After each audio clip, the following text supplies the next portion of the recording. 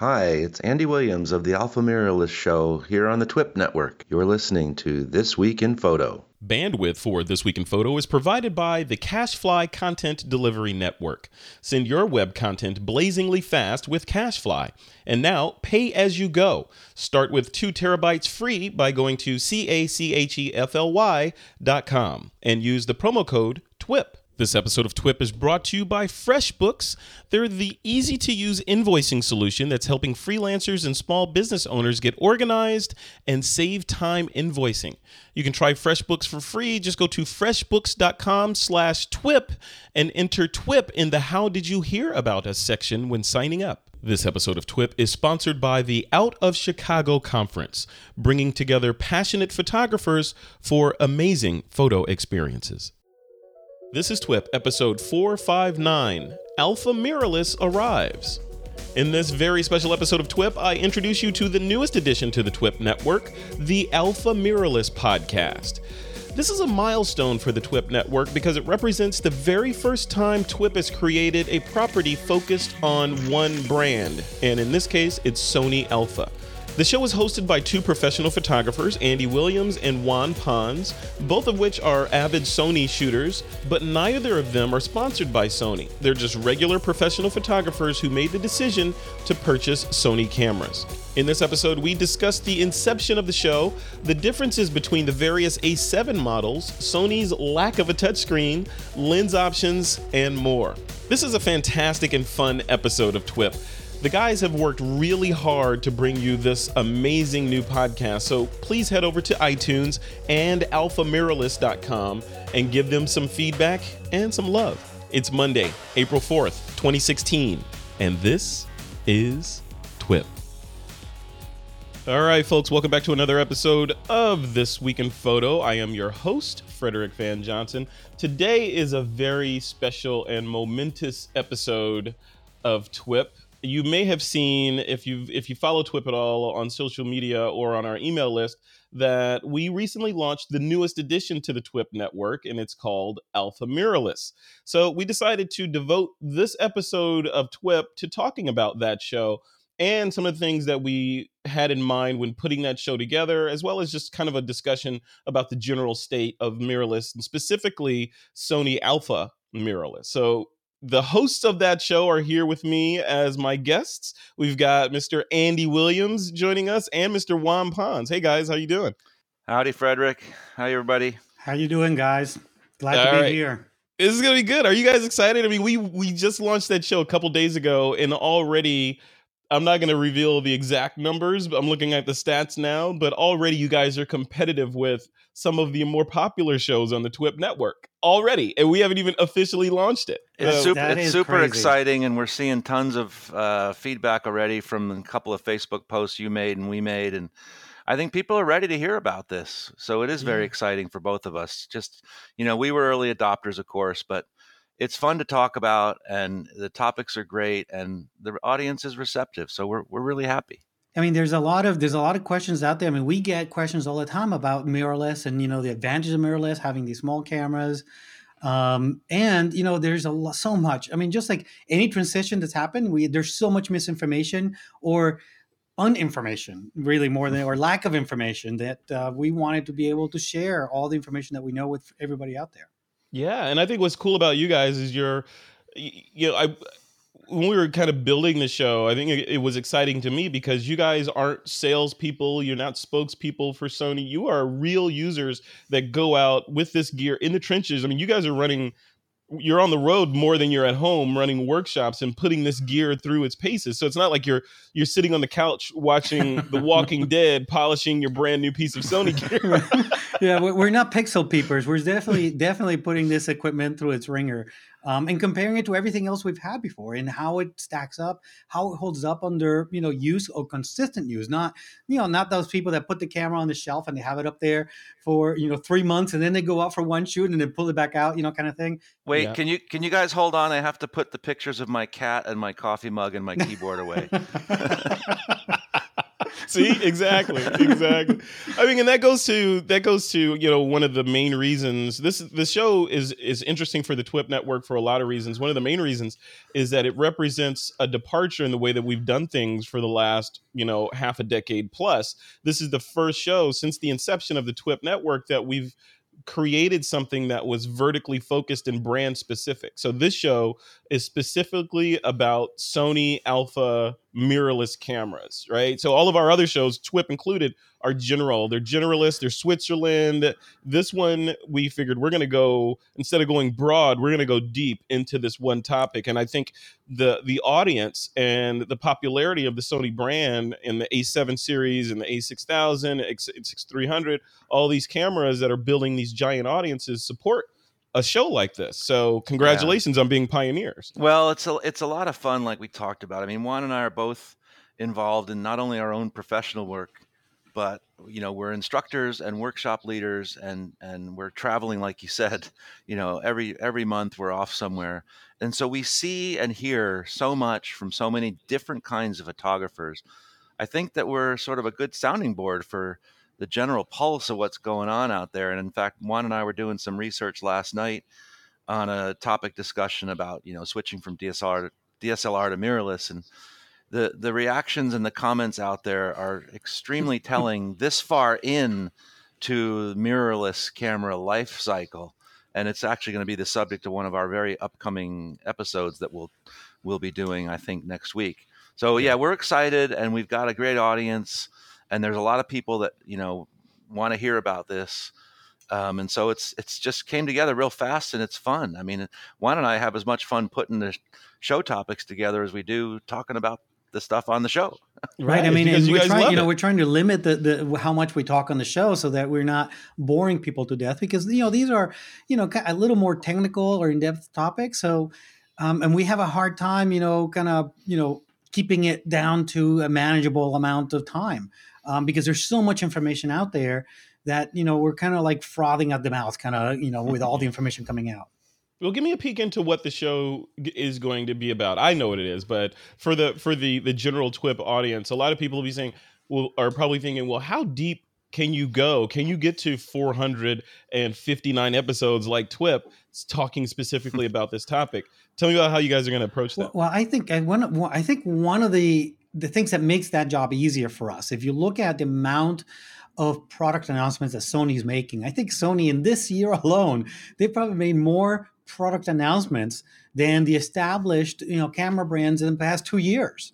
These guys are firing on all cylinders, coming up with a lot of innovations. So there's a lot of things to talk about, not just on the camera front, on the lens, on the apps that these cameras have. Oh, did I already let the cat out of the bag? There's apps on these cameras, all this kind of stuff that there's so much to talk about. And yes, we're going to go deep. I mean, for example, one episode that we just recorded recently is about the settings in the camera itself. But I think we're going to also try to go broad. We probably will have an episode on wildlife a little later on that's going to talk about not just how to use these cameras for wildlife, but maybe we'll touch on some wildlife topics in general as well. Well, that's the important thing, Frederick. It's not just about Sony Alpha mirrorless. It's about photography first and foremost with these devices, and then general concepts and about mirrorless as well. But you were talking about is there going to be enough, and can we get to 857 episodes? And I bet you we will. Matter of fact, I think you just threw down. So Juan, I accept the challenge. Do you? Yes, I accept the challenge. I think we're gonna Excellent. How much are you putting down on the table, Frederick? Yeah. You know what? I will put down, let me see. If you guys, okay, here we go. You heard it here first on this announcement for AlphaMirrorless. If you guys get to episode 100, like when you get to, no, not if, but when you get to episode 100, I will, let's see, what's the best way to put this? I got to take notes. I know. I will purchase the lens of your choice under $2,000 from B&H for you. Deal. How about that? Deal. Deal. Lens of your choice from B&H. I'll have it shipped directly to you. You got to get to 100. That's awesome. And I think one of the reasons why we will, as Juan just mentioned, like today we recorded and talked about settings. And it's difficult when you're talking about a visual medium, our business, our passion, in an audio kind of environment, right? But we got through the settings. But what we don't do, for example, is we didn't dive into a whole nother half-hour subject, which is just how to get yourself set up for autofocus. That'll be another episode.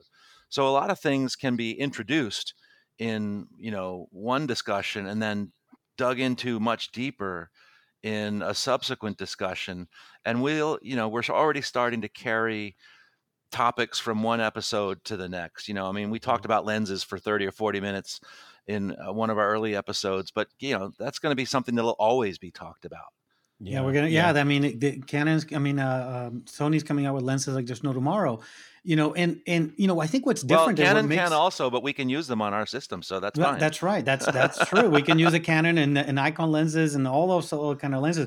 But I think what's different between like Sony and all these kind of upcoming brands. I mean, Sony's not a new brand in photography, neither is Panasonic. But what's happening now is that there is this resurgence and interest in these brands, and there's so much information out there. And these systems are so new. When you compare that to, a system that's been around like, I don't know, for over 10 years, like the Canon EOS system, well, there's a level of familiarity with those systems that doing a podcast that is solely focused on one of those older brands may be a little bit more difficult because you're talking about topics that a lot of people are familiar with already.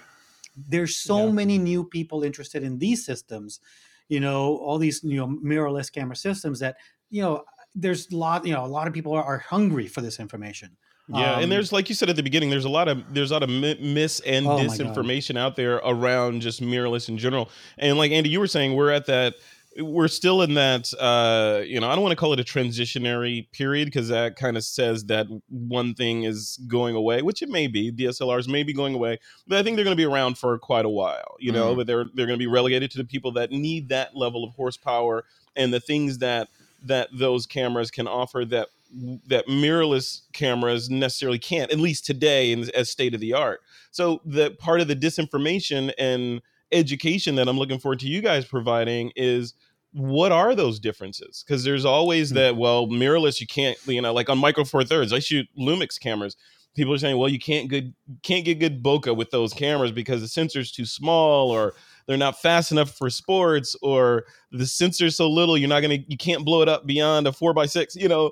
Disinformation like that. Yeah, hopefully you guys will dispel that, right? You see that print behind me on the wall, Frederick? That big elephant? That's from a Panasonic GX7. Oh, wow. And look at that. It's 5 feet wide. Those are the kinds of things that we need to do. There's a lot of myths that need to be busted. There's a lot of discussions that need to be had so that people can truly understand, the capabilities out there. But it's going to be, definitely about that, centered around Sony Alpha mirrorless cameras and bodies. So we'll definitely be talking gear. We hope to give news. We hope to give, gear advice and talk about the technology. We hope to find out about accessories. And then on every episode, we want to talk about techniques and, how to photograph different kinds of things better. For example, we hope to give some of our wisdom that we have and learn about whether it's an app or a handy device that we use on a photo trip, or a technique in Lightroom even. It could be almost anything. And so to paraphrase somebody famous, you might, you never know what you're going to get. Yeah, I know. Yeah, who said that? Forrest Gump, right? Yeah, Forrest Gump. So I'm looking at it. When I think of this show and these kinds of shows, I think of them as kind of like, I'm in California, so there's lots of car clubs and things like that around. So I think of it as like a Corvette club, right? So you go to these Corvette clubs and all the people that own all these different various Corvettes get together and share their love for Corvettes. But the meetings that they have, they'll go back and forth about the different carburetors and tires and all this stuff. But it's about their love of driving in the end. They love driving. And this show is about the love of photography. You guys, your weapon of choice to execute that photography happens to be Sony Alpha brand cameras. and that's the glue that holds everyone together. But in the end, you're photographers, right? Yep. Right. Yeah, yes, absolutely. About photography first and foremost. These are just the tools of our choice. And you can, as they say, the photograph is made by the photographer, not by the camera itself. I mean, you can give a skilled photographer any kind of camera, and they'll still come up with a good end result. But the tools that we end up using are the ones going to enable us to have a better experience, have better chance of capturing the images that we've had in our mind. Now, so let's get here, Frederick. You asked a question about what really makes the mirrorless all that compelling compared to the DSLRs. Because I agree with you, the DSLRs are going to be around for a while. They're not going to go anywhere anytime soon. Yeah. And there's I would imagine that they're going to be around forever, only because they have their place. Mirrorless cameras have lots of advantages, but they do have the disadvantages, and I think one of the biggest disadvantages that we have today is that most of these mirrorless camera systems are pretty young. They're pretty immature compared to, the Sony EOS system that's been around for over the Canon EOS system. And I'm telling you, these brands are going to Is there an acquisition I don't know about happening, Juan? Yeah. Stock market crashes. Yeah. The Canon EOS system, that system has been around for over 10 years. And there's a lot of knowns there. And there's been a lot of time to refine that system and come up with, refinements along the way by, a plethora of photographers. I think that, even though Sony, for example, kind of brought in the history from Minolta, there's still, you look at this system and you can tell there's some growing pains in here. So not everything is rosy, and we're going to talk about those growing pains and those little kinks in the system as well. But it's still exciting to see what's happening on, just a very regular and frequent basis about improvements that are coming across all the different manufacturers of mirrorless. Right. But certainly Sony is coming out with new stuff all the time, and we're talking about it already on the show. Improvements being made, from my perspective, much faster than improvements got made over, the last 15 years of DSLR. Yeah. You guys remember back in the day when, when I jumped into the game, my first camera was a Nikon, what was it? F3, I believe it was. So film, all manual, tank, like I think it was made out of the same stuff Sherman tanks were made out of. Right. You could hammer a nail with it, Yeah, literally. A lot of people did. Yeah. But that era when we went from the F3 to the F4, which was all curvy and sleek and beautiful and all that, there were like years between these camera releases. Right. And it was a big deal when a new body came out. It was like, okay, yes, the obvious differences and the advances in this new body completely make my old one obsolete, and I have to have that new one. You fast forward to today, and the changes are marked, but they're more incremental. So do you guys agree with that? I mean, yeah, even Sony's advancing and releasing these new, amazing, better and better camera bodies, but at the same time, it's not the F3 or the first Canon camera to now, that kind of delta. Totally incremental is a good word. It's happening and happening regularly. I've always advised people that, buy your lenses and the bodies come and go, invest in good glass. And I think that's another reason why Juan and I are so excited about this system, not just because it's mirrorless, but because it's Sony mirrorless. There's such a wide variety of glass that we can put on these different camera bodies using adapters. Right. So it's not just whatever Sony decides that they want to market as native lenses, which, by the way, okay, when they came out 3-4 years ago, there wasn't much. And now there's, I don't know, too many to count. A huge number, of actual Sony native E and FE mount lenses. It's a great selection. There's definitely some holes, and Juan and I are talking about them. But then when you count anything else you can add to this system just by using a pretty simple adapter, and that's another example of the technology that's changing so rapidly, is the adapters are getting better. Sigma's Well, coming. that was the thing. That was the thing. I mean, part of the allure to mirrorless is the whole idea, on Micro Four Thirds, on Fuji, Fuji, etc., and Sony, you can use your legacy glass on there. But to date, and hopefully you guys clear this up for me, to date, those adapters essentially turned your expensive piece of glass into a manual piece of glass. Not always, right? Not always. That's what's changing so fast. Yeah, there's some adapters, like the one that I use is from a company called Metabones, that actually gives you full electronic control of your Canon glass. You get the image stabilization, you get all the aperture control, everything goes through that connection. So yeah, you don't have the autofocus is not as fast as it is on a native Canon system, but the autofocus works beautifully as well. You don't, for example, I can't follow that bald eagle coming in to catch a fish in the water. The autofocus is not that good when you have the adapters. But I can certainly follow a bison running across, or I was going to say you can follow across. that elephant that's behind Andy back there. Right? Absolutely, yeah. But even that though, Juan, as we were talking in our show, that's changing, and other companies are announcing stuff that's going to take advantage of the technological achievements that are coming from Sony on the mirrorless systems, namely the super fast, super sensitive autofocus system on their full frame body now. So we're going to be talking about that kind of stuff in our very upcoming episodes. This episode of This Week in Photo is brought to you by FreshBooks, the easy-to-use invoicing solution that's helping freelancers and small business owners get organized and save time invoicing. You can try FreshBooks for free. Just head over to freshbooks.com/TWiP and enter TWiP in the How Did You Hear About Us section when you sign up. And as I've said on This Week in Photo before, we use FreshBooks as the back end to basically run most of the stuff behind the scenes on this business, to keep the lights on and to keep everybody happy. Because as we all know, as creative professionals, we're not necessarily focused on capturing our income, expenses, and tracking billable time and all that.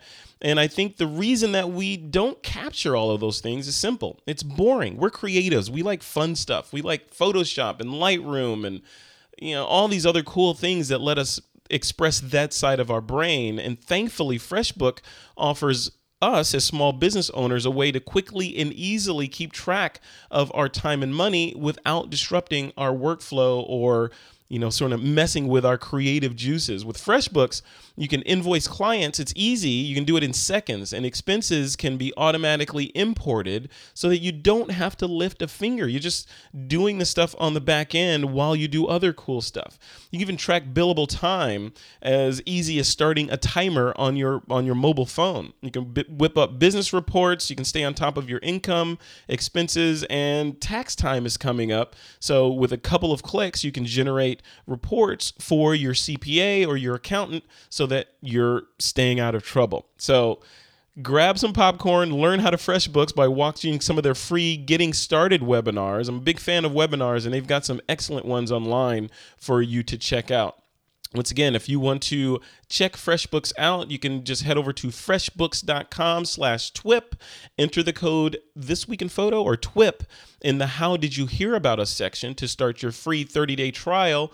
All you need is an email address to try FreshBooks for free for 30 days. Just go over to freshbooks.com/TWiP and enter TWiP in the How Did You Hear About Us section.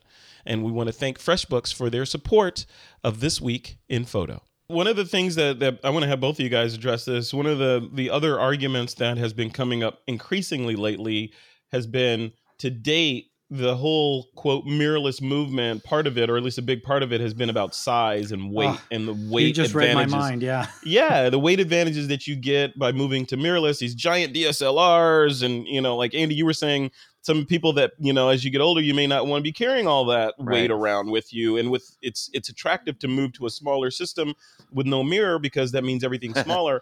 However, we're seeing large sizes show up on the mirrorless side now that are kind of taking that argument away. What do you guys say about that? Yeah, there are two. I think there are two things to think about in that respect from mirrorless side.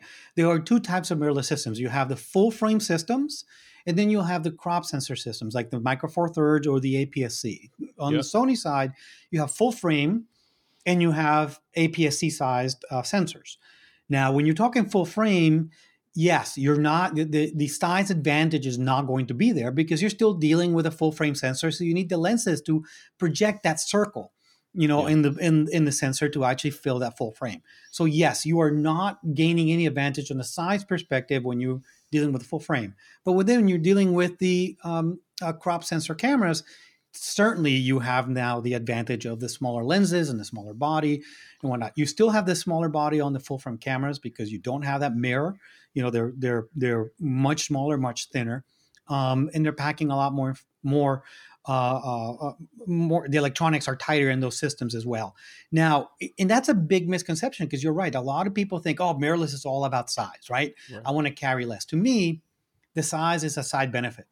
The reason for example, out of all the mirrorless systems, and I tested not all of them, but a lot of them, the reason first and foremost I went with Sony is the image quality is not necessarily the size. The size was a nice bonus. But when you look at the files that come out of these cameras, the Sony cameras, the Sony sensors, you drool over these files because the dynamic range, the clarity, the detail on them is just outstanding. I mean, is it that much different from, Micro Four Thirds, obviously it's math, right? So you're getting more data there to look at. But I hear a similar kind of argument from people on the Fuji side, where they're saying the images that come out of these Fuji XT series cameras is just amazing and flooring. And, what's the difference? I think at some point that you're splitting hairs for sure. And most of us, Juan said it before, we're not pixel peepers, but in the end, sometimes you have to be able to, you got to know how well your sensor's doing in the shadows. What's the dynamic range? Right. And people like Juan and me and you, Frederick, we look at an image and we can just tell. We don't have to use mathematical values typically, and we rarely do. But I think the image quality is there when you're comparing Fuji, Sony, and all that. I'm not going to get involved in that at all. I will tell you that having shot the Panasonic system for good 2+ years while I was going through some orthopedic issues, let's say, and having a couple of surgeries, I did need to go light. I needed to be super, super light. And so I carried that Panasonic GX7 and the little tiny lenses, right? There is a size difference right there. And because of the people, we see a lot of people that, they're in this for their passion. They want a camera that has all the manual controls. They want to be able to do all the same things that they're doing on their, pick one, Nikon, Canon, Pentax, I don't care, DSLR. And they want to be able to do all the same things, shoot raw, get great images, but they don't want to carry the brick. Yeah. And so I can't tell you how many GX7s and GX8s I've sold over the years to clients who just prefer to carry something a little lighter and have a smaller lens. What is the 24 millimeter Panasonics or Olympus lenses? They weigh like an ounce. They're like that big. Yeah. You can put them in your pocket. Honestly, so some mirrorless, there is a definite size advantage because those people can get, in my opinion, the same image quality as many other APS-C DSLRs. You're going to split hairs. You have resolution difference, but I will argue the quality is just darn near equal. Now, when you can go from Micro Four Thirds to a full frame, there's going to be a difference in image quality, and you're going to pay that price. As Juan said, the body is almost the same size. The lenses are almost the same size. There's no arguing or working around physics. You can't change it. Yeah, don't buy a motorcycle expecting to, take your family on a cross-country vacation. Right? Exactly. And there are some things, both Juan and I wish, we wish the batteries weren't so wimpy, and they are, honestly. Yeah. So that's an example. But no, we don't ever tell people that, size, is going to be the big difference maker. Size matters. Yeah. It really does. That's what I've been preaching that for years, but but right. I guess what I was trying to get at is this is not a one issue thing. You know what I'm saying? Is there are multiple reasons why you do mirrorless. Yes, for some people, it's going to be the size of the camera, the size of the gear they're carrying. But other people are going to be quality. For other people are, the electronic viewfinders, for example, which to me is something that a lot of people don't talk about. And it is huge. It's a huge advantage that you have a electronic viewfinder in which I can have, while I'm looking through my viewfinder, I can have the histogram right there. And I can make adjustments to my image without having to pull back my eye, look at the back, and look at the histogram on the back of the camera. I can do that right through the viewfinder. To me, that's huge. Especially and when a lot of these advances, it's funny, a lot of these advances, and I use the word advances in quotes, because this stuff has been here forever in the video world, right? Yes. So basically, we're just taking video technology and putting it in a form factor that photographers can get their brain around, right?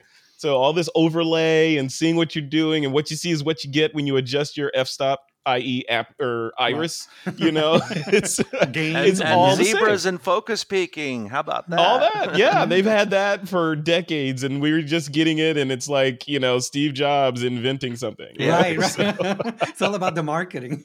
Yeah. It's all about the market, but everything that's old is new again. So one of the things I want to throw at you guys is, we talk about, this kind of transition from DSLRs to mirrorless and, splitting hairs on image quality and all that. But is it really necessary to split hairs? In other words, we as photographers, we tend to be, and I'm speaking from experience, been shooting for, a couple of decades. We tend to be very myopic when it comes to our gear, our computers, our phones, everything. I'm an Apple guy. I'm a Nikon guy. I'm a Sony, which is great. But do we have to be monogamous when it comes to our camera gear? In other words, can I get a Sony and shoot that when I go on one of you guys' amazing workshops to Africa or someplace, and then come home and carry around a Panasonic? Is there a law that says I can't do that? You can do both. My bank account. In fact, I was going to say it's the law of finances, but yeah. Yeah, other than the IRS. Well, Juan's a good example of somebody who's shooting both. I mean, he still has a Canon system and long Canon glass. I, on workshops, will shoot. Mark and I have a Nikon D810 and a long Nikon lens that we take to Africa, and I'll use that interchangeably. So we have been what I like to call bicameral. Love it. I love it. Yeah. Bicameral. But there's most people aren't going to be that way at all. Because it's money. It's the money, and it's also a hassle factor. You got to learn different menus. Right. You've got to have different batteries and chargers and just different everything, different it becomes an issue. So I think the average person is not going to ever do that, but somebody who's really into their passion and their craft, and they want to go get a cool mirrorless body for awesome street photography, pick up, the small Sony, the small Panasonic, heck, the small Fuji. I know a lot of people shooting with it. And then maybe they take out on their landscape photography trips where they go 3 times a year to someplace awesome. They take some big full frame, Alpha 7 R2 and, $3,000 worth of wide angle lenses. More power to them. I know. Right. It just gets me the argument, because I think a lot of this argument comes from the manufacturers, where they want you to be in their ecosystem and only their ecosystem, and photographers buy into that when you don't really need to. Like if I'm going to Africa with you, Andy, I'm on one of those workshops, I'm gonna bring my Lumix gear with me, of course. But if I get this once in a lifetime shot of some gorilla and her baby or something, I want as many pixels as I can possibly get. Well, you want to know a dirty little secret? I did go to Africa 4 times during my orthopedic issue phase, and I carried 3 of those 4 times. I carried the Panasonic GX7 and that cheap little 1-300 consumer zoom telephoto. And I shot and got amazing, I'm selling those images. I'm printing them big. That's so awesome. And I made up for it by, sometimes I would take a panorama of an elephant. So instead of one frame, I would use, you know how awesome what is it called? The 35-100 Panasonic, right? Okay. So 70-200 equivalent, right?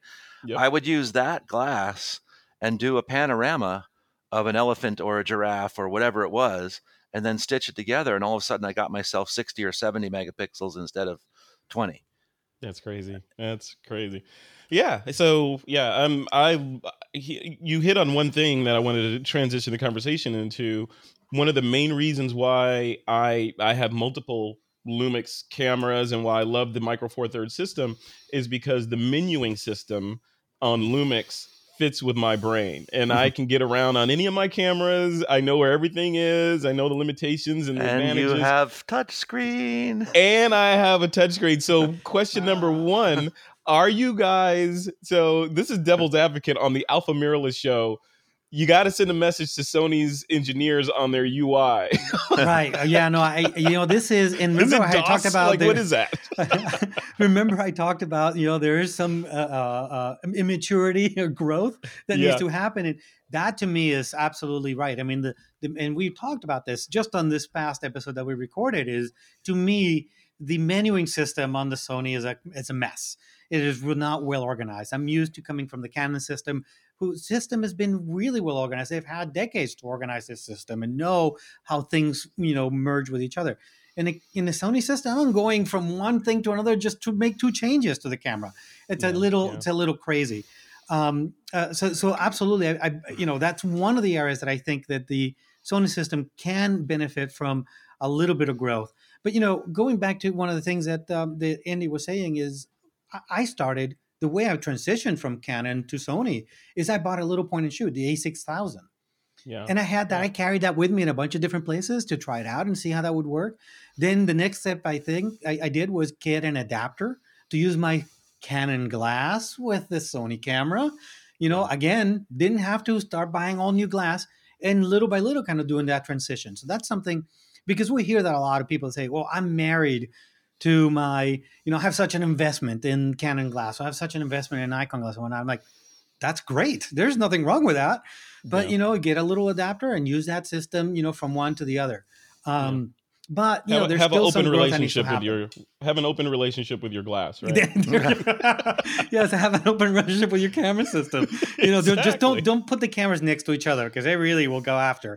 That's not. You get a cat good. fight right there. But that is not good. Andy, you hit on something that's near and dear to my heart. Another reason why I'm glued to my current system, the Lumix system, and it's the touchscreen. Yeah. So I love the touchscreen. It seems like, and we've talked about this on TWiP and on All About the Gear ad nauseum, the idea that we are now trained to, when we see a screen like this, we can touch it. Yes. We can touch it and do stuff with it. Hallelujah. What's up with that? No. Yeah, well, he's addressing me, Juan, you say no? I think he said Andy. We'll let Andy talk, and then I'll talk. I want to hear this. This is a cage fight. A cage fight. This fight. Having used a very, very awesome system for a couple years, that Lumix system, I got used to the touchscreen. Every bit about it. For when you're on the tripod and you want to pick a focus point, boop, tap, and you're done. You want to review your image and zoom in, you pinch and zoom, and you're zooming in. Everything about it just is so much faster and easier. And I think that Sony, needs to do it. I wish they would. I've been wishing for a couple years.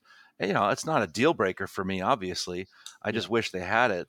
The people that I think object to it have said to me, well, they don't want the touchscreen being activated like when they bring their camera up to their eye or something. Well, that it turns off when you do that. So I don't see why they can't be best of both worlds. If Juan wants to stay being a dinosaur, acting like an old man who can't make a change and, all that, then fine, let him have the menus and let him navigate with a control wheel. And then for the more enlightened people, Frederick, like you and me, or lazy or enlightened, either way, right? We can have the touchscreen. Well, I'm not opposed to the touchscreen. What I'm opposed is to having the touchscreen on all the time. If I were able to control when the touchscreen is available to me and when it isn't, you can. That would be great. For example, if I was able to have the touchscreen only when I'm reviewing images, because absolutely the zoom in and zoom out is kind of nice.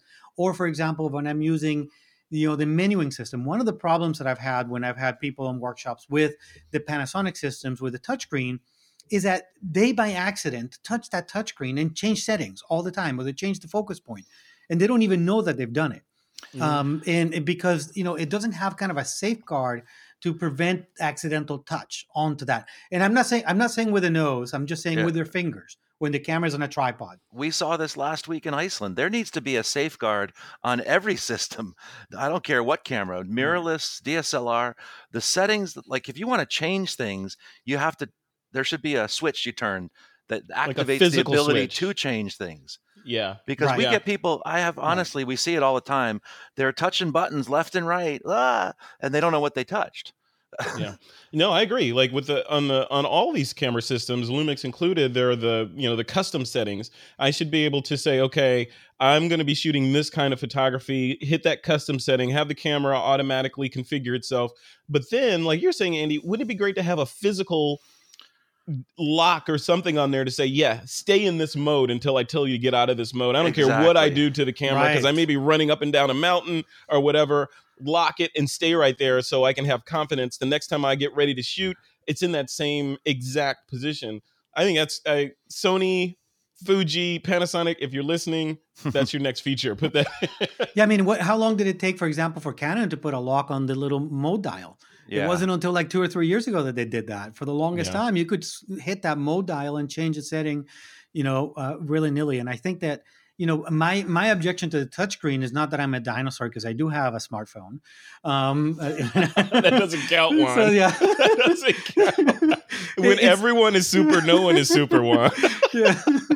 Well, I think we need to do it in a smart way, in a way that doesn't make it easier for people to screw up the settings on their camera. Because that's the experience that I've seen with a lot of people, is that having that touchscreen makes it that much easier for people to mess up the settings and not know what they're doing. So as long as we had that, and I'm able to configure when it goes on and when it goes off, I'm all for the touchscreen. Well, that is, let's just position this as, I had that issue early on when I started using Panasonic cameras, but you learn how to use your hardware and it quickly goes away. But you can control when it comes on, when it goes off, all that stuff. Juan's point is a good one. And, let's give everybody best of both worlds. Personally, I think that this issue and others are controlled less by marketing and product development and more by legal departments. I bet you there's some patents involved, for example, that is preventing touchscreen from being out on the cameras today in the Sony world. I'm just speculating, but why? I mean, come on. It's 2016 and every device we own is touchscreen, including the screen I'm looking at you guys on right now. Yeah, my watch. Yes, my watch. Right, the watch. My thermostat is a touchscreen. I don't have one. It's becoming increasingly obvious the lack of a touchscreen on devices that feel like they obviously should have. I can see on a television, on fingerprints, yada yada, all that stuff. But even then, I would like a touchscreen, at least a touch area on there. It just feels like it's the way things are done these days. So. All right, one last question for you guys. So we know that size matters and touching is important. Thank you. Perfect. You see where I'm going with all this? Where's my long lens? You started it. Okay, so when Sony launched the A7 series cameras, they launched it with an A7 and it was the A7 II, right? I believe those were the two cameras that they initially kicked out. If I get that right. And one was, they looked identical, and they still look identical. They looked identical, but one was specifically more of a landscaper's camera where it wanted to be on a tripod, and it had, like, when you hit the button, there were two shutter activations in there. It was like clunk, clunk. And then another one, the other Sony A7 was specifically for kind of street photography and running more casual photography, but they look the same. And now there are multiple A7s in the line that all look pretty much the same. How do people that are thinking, hey, I heard about this AlphaMirrorless podcast, I'm going to get on there because I need help making the decision on which one of these Alpha cameras to get. How do they know which one to buy? Hey, for Frederick, we have an episode just for you. We have an episode that we already released called, What's with the Alphabet Soup? There you go. Yeah, we walk through that, all the different cameras right now and what their strengths are and who should use them for what and whatnot. So we have that right there. Have you listened to the podcast yet? I've heard about it. I haven't listened to that episode yet, no. But like anything, it can be confusing. Our aim with the show is to simplify things. I mean, one of the guiding principles that Juan and I both have as we're teaching anyone is to, KISS, right? Keep it. Oh, we got KISS is important too. Keep it simple, stupid, right? I mean, Yep.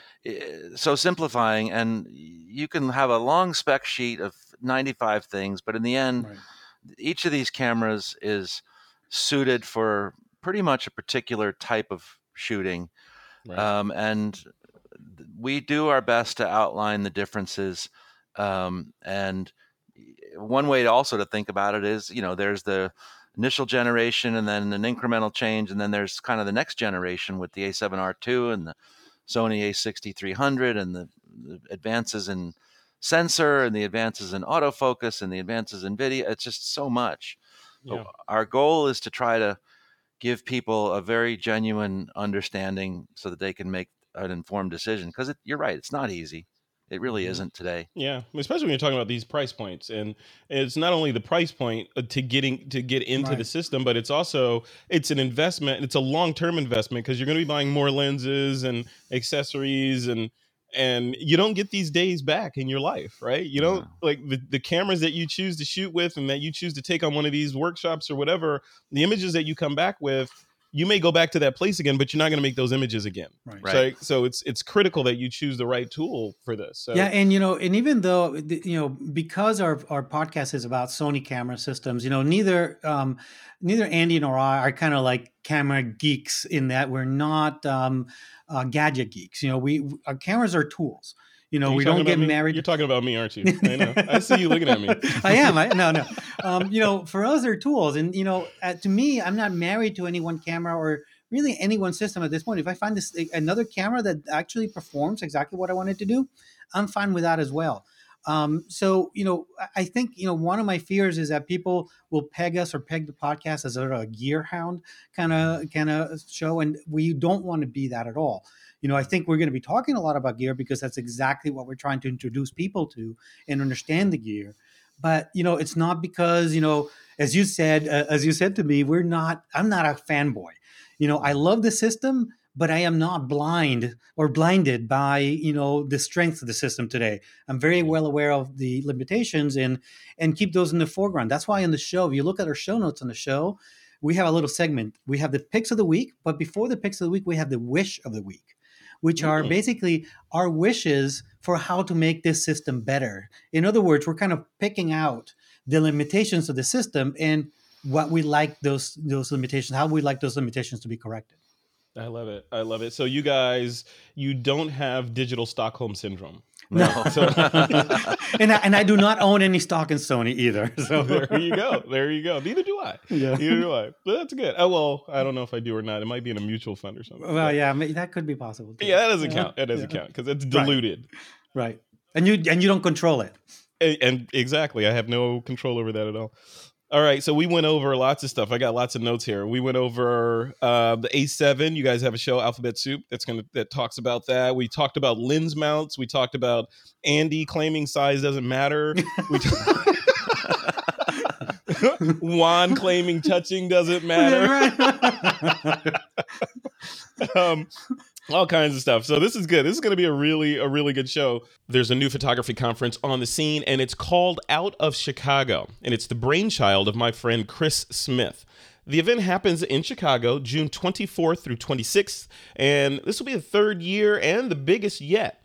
This year, the lineup of speakers is kind of incredible, featuring amazing photographers and educators like Rick Salmon, Brian Peterson, Scott Bourne, Valerie Jardin, and even myself. There'll be cool workshops, portfolio reviews, photo walks, photo crawls, and a ton more. And I'll be leading several workshops, including the time-traveling photographer, the photographer's guide to marketing, and more. Plus, we'll be recording an episode of TWiP live in front of an audience, so you can join us and ask questions, and maybe you'll even make it into the show. So here's a really good part. For a limited time, the Out of Chicago team is knocking $100 off the registration price if you use the code TWiPChicago when you sign up. Remember, this event happens June 24th through 26th. So sign up now and use the code TWiPChicago to get a full $100 knocked off of the ticket price. Just head over to twip.pro/OCH TWiP.pro/OOC to see all the details. That's TWiP.pro/OOC.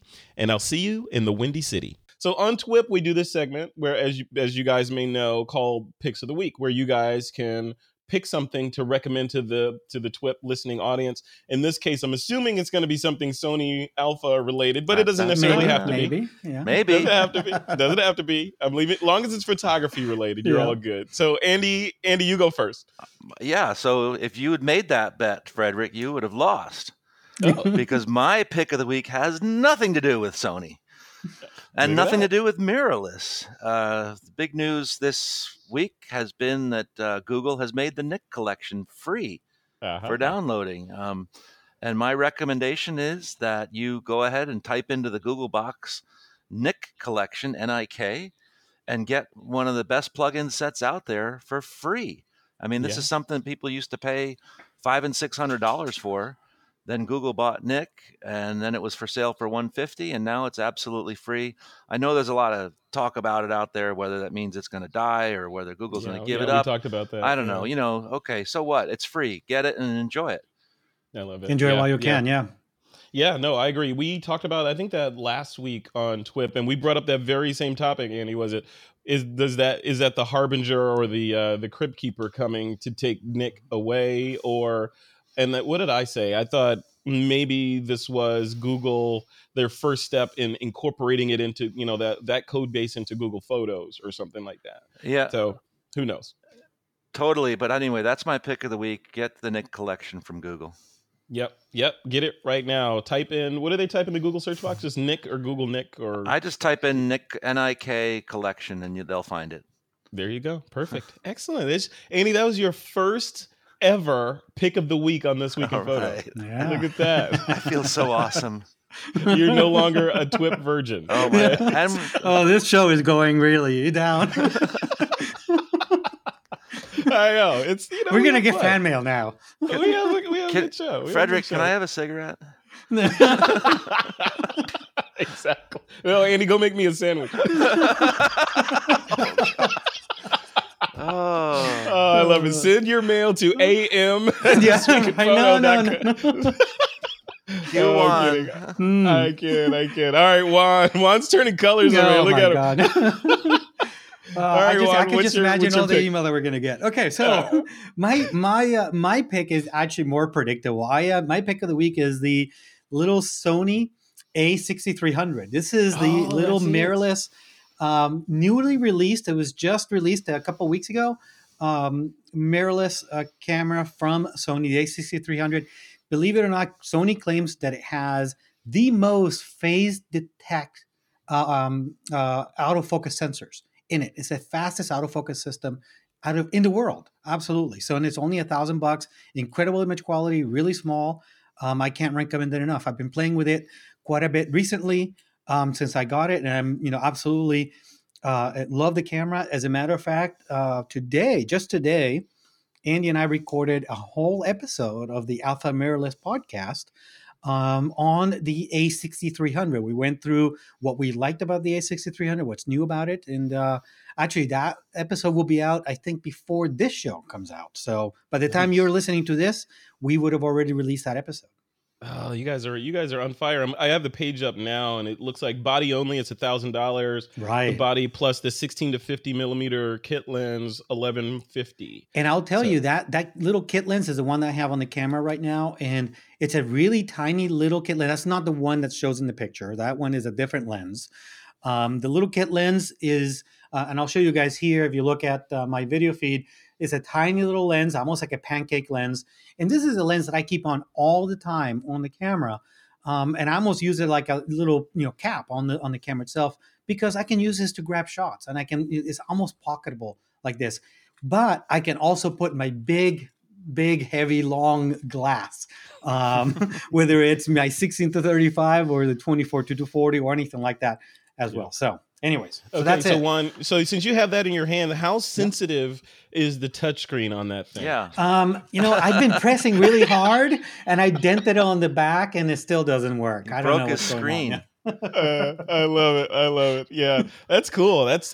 when that A6000 came out, I heard nothing but good things about that thing. I was talking to a mutual friend of ours, Robert Evans, who had one, and he was just raving about how he was just able to get shots that he never got before because of the instant on nature of that thing. Like, you turn it on, and by the time you have it up to snap a picture, you can just blast off 25 pictures, and 90% of them are in focus. And so magic. You gotta love this stuff. It's really, really amazing.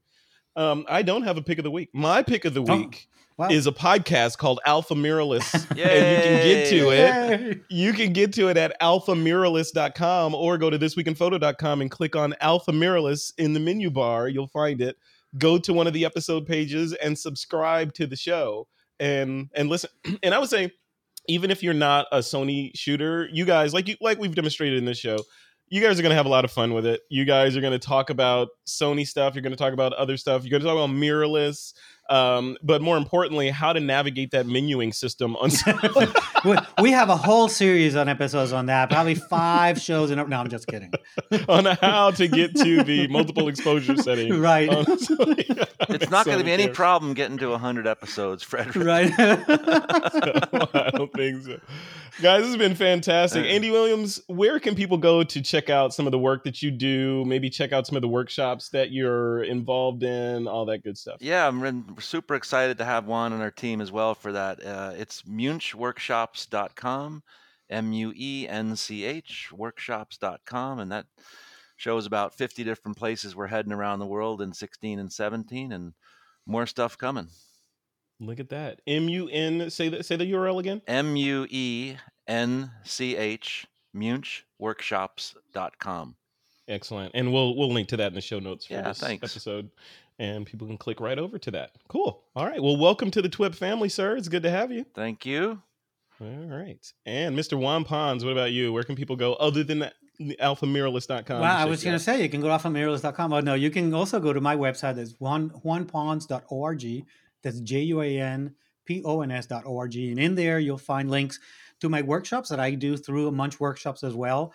We do these workshops all over the world, a lot of really cool places. So go and check them out. And you can find me there and find some of my pictures and some of the videos, instructional stuff that I do as well.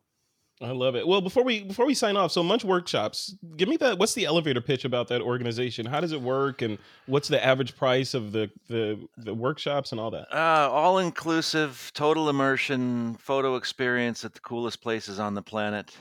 We really try to put together unique offerings. I mean, an example, we just went to Death Valley. Okay, a lot of people go to Death Valley, but we do it a little differently. I hire outfitters that come all the way from Flagstaff, Arizona, and they drive a truck way out in the middle of nowhere at the racetrack and at Eureka Dunes in Death Valley. And we set up a private camp for a couple of nights where we have a cook and a dining tent and sleeping bags and sleeping tents and all that. Everything's set up. All our people do is come out and take photographs. And when they need to crash, they crash. When they need to eat, they eat. It's all done for them. And it's kind of a unique experience, in Death Valley that is very hard to sort of replicate on your own. Juan and I just did another trip in Iceland 10 days ago. And we have a guide and a good friend that we've been working with there for years and years. His name is Scarpi, and he and I put together itineraries that sort of take us off the beaten path, places where Iceland's becoming so popular. So, we're going in August and in May and in September of this year to Iceland with itineraries that nobody is doing because they don't know about it, really. And we're taking people places where they're not going to run into 500 other photographers. They're going to get unique imagery. We're teaching constantly all the time. I even got to put Juan to work. We had a day and a half where we were socked in because of hurricane winds and weather. So we did a Lightroom class for a day and a half with look at that. The 10 guests that were with us in Iceland. So I think that's kind of the experience, all inclusive, total immersion. This is not a vacation. We like to say that's what we like to say. This is not a vacation, because you leave so tired you need a vacation from the workshop. That's good. That's good. So if you go on one of these workshops, you should book a kind of regeneration couple of days afterwards. Yeah, massages afterwards, a spa. That would be wonderful. Yes. Yeah. All right, guys. Well, yeah, definitely. We'll link to that in the show notes for this episode.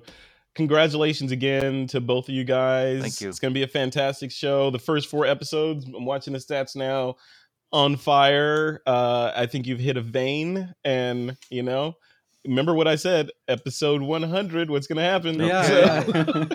Well, no, and Frederick, we want to say thank you also for inviting us to be a part of the TWiP network. I think that this is a good way to launch a kind of vertically aligned workshop. When Andy and I were talking about this, kind of doing this on our own would not have been as much fun as doing something, aligned with you guys, with your network that you're building. I think that what you're doing is pretty cool. And, it expands the possibilities that people have.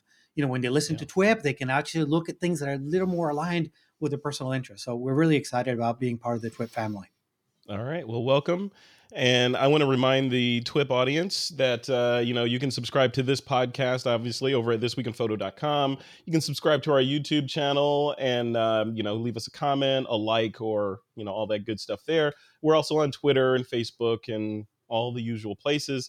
And, and most of all, for this episode, the whole purpose of this episode was to get you to introduce to these guys. So please head over to AlphaMirrorless.com, which is the home for this podcast. Subscribe to these guys. Leave them feedback on iTunes. The feedback on iTunes helps raise the visibility of the show. Plus, it lets them know what they're doing right and what they're doing wrong, and what you like to hear more of and less of and all that stuff. So you guys, you read every single comment that's posted. We do. Absolutely, on iTunes, right? Yeah. So get in there, leave some feedback for these guys, subscribe to the show, and enjoy. And leave us feedback on AlphaMirrorless on TWiP as well. There's a contact form on TWiP where you can do a pull down and send messages directly to these guys. So there's no reason for you not to be in contact with AlphaMirrorless or This Week in Photo. All right, guys, we're going to leave it at that. And my signature sign-off line is, it's time to take that lens cap off.